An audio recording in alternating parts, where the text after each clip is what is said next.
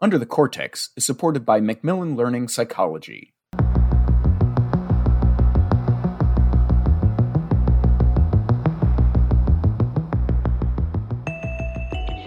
Does hearing about gun violence trigger anxiety in youth? What about preventive measures like lockdown drills? Do they affect the well-being of students? This is Under the Cortex. I am Özge Gürcanlı Fischerbaum with the Association for Psychological Science. To answer these questions, I have with me Dr. Amanda Nickerson from the State University of New York. She recently joined us at APS's new webinar series, Science for Society, and informed us about her research exploring the relationship between gun violence and anxiety. Amanda, thank you for joining me today. Welcome to Under the Cortex. Thank you so much for having me. So your research explores the relationship between gun violence and anxiety in youth. How did you first get interested in this topic? Sure. Well, my research more broadly explores school crisis prevention and intervention. And within that, I focus on violence, bullying, and abuse, as well as strengthening the social emotional functioning of youth. And really, these interests began in graduate school. I had a professor who was interested in this topic. And as I did my practica out in schools as a school psychology student, I found that many times people in the schools weren't prepared for some of the situations where students either were expressing suicidal ideation or they were making threats of violence. And I decided I really wanted to be fully prepared and also to help others to know how to best deal with preventing, preparing, and responding to violence in ways that would minimize the anxiety and traumatic impact. Mm-hmm. So, in your opinion, are there predictors of being subject to gun violence? What is the developmental pathway? Yes, so the most consistent and powerful predictor of involvement in gun violence is a history of violent behavior or exposure to violence. Beyond that, when we look at demographics, we know that being male, particularly African American males in urban areas, are at substantially greater risk for involvement in gun-related homicides, and that's both as perpetrators and as victims. But when we look at gun violence, there are many other individual, family, peer, and neighborhood and cultural factors that contribute to this. So in one of our studies, Rena Iden, she's a developmental psychologist who's now at Penn State, and I conducted with a high-risk sample. So these were kids whose mothers had been exposed or had used cocaine or other drugs when they were pregnant, many of them living in poverty in an urban community. We studied them, she started studying them from birth, and then our grant took us from early adolescence to late adolescence. And we identified several predictors of attitudes towards gun violence. So fortunately, in our sample of about 216 dyads, very few of them said that they used weapons, that they owned weapons and guns and things like that. So really, we were looking at their attitudes toward gun violence. But one pathway that we found was from early risk, so that prenatal substance exposure, being in non-biological care, that predicted aggressive behavior in kindergarten, which then predicted going all the way to early adolescence, there are more positive views towards gun violence. So we saw that this was something that started on with early adversity that carried all the way through. We also looked at victimization by bullying and found that that was also related to this positive ideas about gun violence, particularly aggressive response to shame, which is this idea that if I am shamed or embarrassed or something happens to me, then the best way to deal with that is through aggression and violence and with guns. So this told us that youth that may have more persistent and negative experiences may show this proclivity towards violence and guns in order to cope.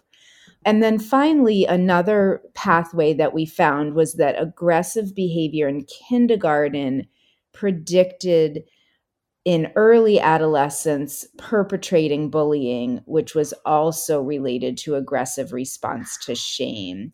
So again, this adds to other research that has found that even perpetrators of bullying and other forms of violence like gun violence may not use guns for proactive or premeditated towards like beliefs about violence, but rather as retaliation and a coping mechanism. So when we look at this developmental pathway and being at risk in the way that you mentioned, do we see ethnic group differences? Absolutely. Yeah. So we do know that the burden of firearm violence really falls disproportionately on youth of color. So when we look at 15 to 24-year-old Black men, they are at highest risk.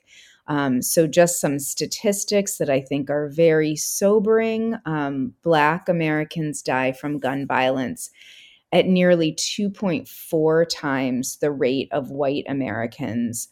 And then when we look at children in particular, Black children between the ages of 5 and 17 were exposed to violence in their neighborhoods 4.44 times more frequently than white children. And that was prior to the COVID-19 pandemic. And these disparities have become even more pronounced since.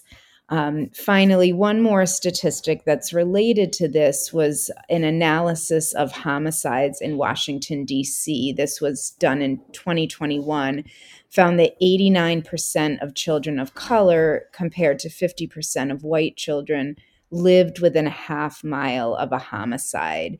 So this is really something that we have to pay attention to from a structural standpoint and really try to change these conditions in which some of our youth find themselves. And what happens to the youth when they find themselves in this situation? So what are the typical outcomes of being exposed to gun violence? Yeah. There are many. One is symptoms of post-traumatic stress disorder. Also, symptoms of anxiety and depression are much more common in people that have been exposed to gun violence versus those that have not. And also the more externalizing behavior, so aggressive and delinquent behavior, is also associated with that exposure. And so I think we see in this that violence can become cyclical and self-perpetuating. So if our exposure to violence is predicting more aggressive behavior, you're also more likely to witness more violence. And then, combined with that anxiety, that hyperarousal and reactive responses, we see that people have more of a perceived need to carry weapons for protection. So this exposure to violence, in a nutshell, really affects people both in terms of their internalizing and their externalizing, and unfortunately makes it so that that pattern may continue. And are there any protective factors for exposure to gun violence? Yes, and so important that we focus on those, right? So there's been quite a few meta-analyses and studies, and so a study by Yule and colleagues found that from an individual level, self-regulation, being able to regulate one's emotions, was protective, and then support was another really key feature, and that was both support from family, school support, and peer support as separate protective factors. Another study found that people having concern for others, as well as future aspirations, so really being able to see toward the future, having goals for work and relationships and creating families, as well as religious beliefs, were all found to be protective factors. And then finally, in another scoping review and analysis, it was found that attachment to school and schools having prevention programs, as well as parenting practices, so things like monitoring and a close family relationship, neighborhood collective efficacy, so having the community really feel like they can engage and make a difference, as well as strict state firearm laws, were all found to be protective for gun violence. Mhm. So there are many things we can do systematically, in fact.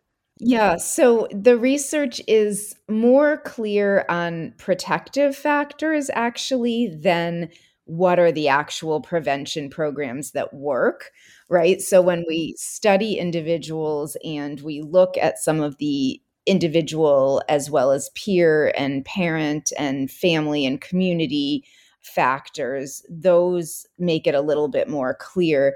The research still very much needs to be developed in terms of what we can do to prevent.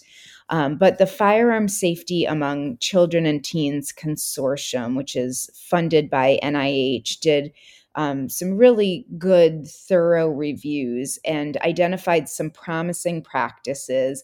And again, I really have to emphasize that they also made it really clear that there's a pretty alarming lack of research in this area. But most of the research has actually been done in healthcare settings, and it's been found that doing screening and education for families in those healthcare settings, whether it's pediatrician offices or emergency department visits, and also distributing free gun locks, has been found to reduce gun violence. It's also been found that doing single session interventions with adolescents that involve both motivational interviewing and also cognitive skills can also be preventive for gun violence. And then they've looked more at places that have done really multifaceted public health approaches. So, an example is the Michigan Youth Violence Prevention Center. So, they did a very involved effort that involved parent training, green spaces in the community, mentoring, having healthcare settings sorts of interventions, working with the schools. I mean, very, very broad-based public health approach have been found to reduce the incidence of gun violence compared to communities that don't have those. And then we look at school-based prevention programming, particularly that involves education and then behavioral skills, practice, and feedback in different skills. And then also trauma intervention. So if we think about it as the exposure to this violence can have that cyclical pattern, that actually intervening with some of those trauma responses can also be protective. And then finally, at the policy level, again, those more restrictive state level firearm laws are also associated with reduced gun violence. Mm-hmm. Yeah, so you mentioned school briefly, interventions at school. Other things happen at the school, right? As part of regular school routine, many children go through lockdown drills. Do these drills create anxiety in children? What does your research say? Yeah. So this is something that many educators, parents, and the general public are concerned about. And I too was very concerned when this first came out, this idea that we were going to have our children, locking down, and are they going to be afraid that this is going to happen in their schools? So I've conducted a couple studies in this area, and one was conducted with my doctoral student, Elizabeth Z. And this is going back, this was published in 2007, but we conducted a lockdown training and drill. We randomly assigned elementary school students to either that drill condition and training or a control group that learned origami. folding of paper and things like that. And then we looked at, did their knowledge change? Did their ability to know what to do in these situations change? But then we also looked at anxiety and perceptions of school safety.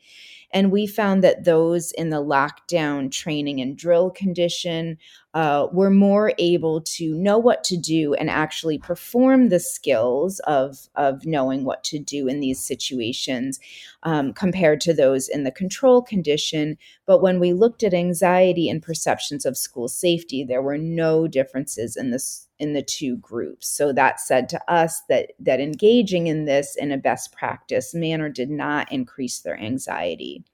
Then more recently, in a study with Dr. Jacqueline Schildkraut and myself, with several hundred students in a high school, we did the Spielberger State Trait Anxiety Inventory, and we did it 1 week prior to participating in a drill and then immediately following the lockdown drill. And what was really interesting in that is that we actually found that anxiety was lower immediately after the drill, and the well-being, which was sort of the absence of anxiety, so reporting feelings of being content and secure, that actually increased after the drill. So that was really surprising to us because, again, there's a lot of concern about these drills and the anxiety they might cause. But I do want to note that this was done with lockdown drills conducted by a best practice procedure. So these were not armed assailant options-based approaches. There weren't props. There weren't fake blood. The drills were announced, so people knew that they were a drill. So not all practices are created equal, for sure. Mm-hmm. I find it surprising as well. I wonder if the students in this case find themselves in a more controlled environment. They feel like they are in control. They know what to do. So why do you think you have these results? I do think that's part of it, that this is something that is on people's minds. And if we don't have the skills or the practice and what to do, then that could actually cause us to be more anxious. But once we have a little bit more control over the situation and a plan, that can help to not only increase our muscle memory about what to do, but just make us feel like we do have a little bit more power and control in the situation. Mm-hmm. So maybe it is about acknowledging and accepting that we live in a society with this. And children do better when we do, as you said, well-controlled cases of interventions like this or drills like this. Yeah, very interesting. So when I look at your research, I see that you mostly work with collaborative teams. Who do you typically work with other than education psychologists? Yeah, collaborating on research with colleagues and students always makes it better. And I love to learn from others and also include practicing school psychologists in some of our work as well. But in terms of the different disciplines with the researchers I collaborate with, I work with people from the fields of criminal justice, nursing, educational leadership and policy, developmental psychology, geography, public health, social psychology, and communication. Mm-hmm. So it is a group effort to understand what is going on in youth when it comes to gun violence. Absolutely. All right. Is there anything else that you would like to share with our listeners? I think the questions I was able to get at a lot. I will note that myself and 18 other prevention scholars came up with a position statement called A Call to Action to Prevent Gun Violence in the United States of America, and really outlined 8 different action points at the universal level and reducing risk and promoting protective factors as well as interventions, and really wanting to remind people that it takes a comprehensive approach, that it involves, creating physically and emotionally safe conditions and positive school environments long before gun violence occurs, We have to look at our discipline practices. But then, of course, we also need coordinated mental health services. But we also have to look at, what are the laws and protections about guns themselves, and really training our schools and community in threat assessment. So knowing that if there is a threat, how do we really systematically look at the extent to which someone poses a risk. So it's a complex problem with pretty comprehensive solutions, but we do have more and more evidence that points to some of the things that will really make a difference in this problem. Well, Amanda, thank you very much for this very informative conversation today. Thank you so much for having me. This is Özge Gürcanlı Fischerbaum with APS, and I have been speaking to Dr. Amanda Nickerson from University at Buffalo, the State University of New York. If you want to know more about this research, visit psychologicalscience.org.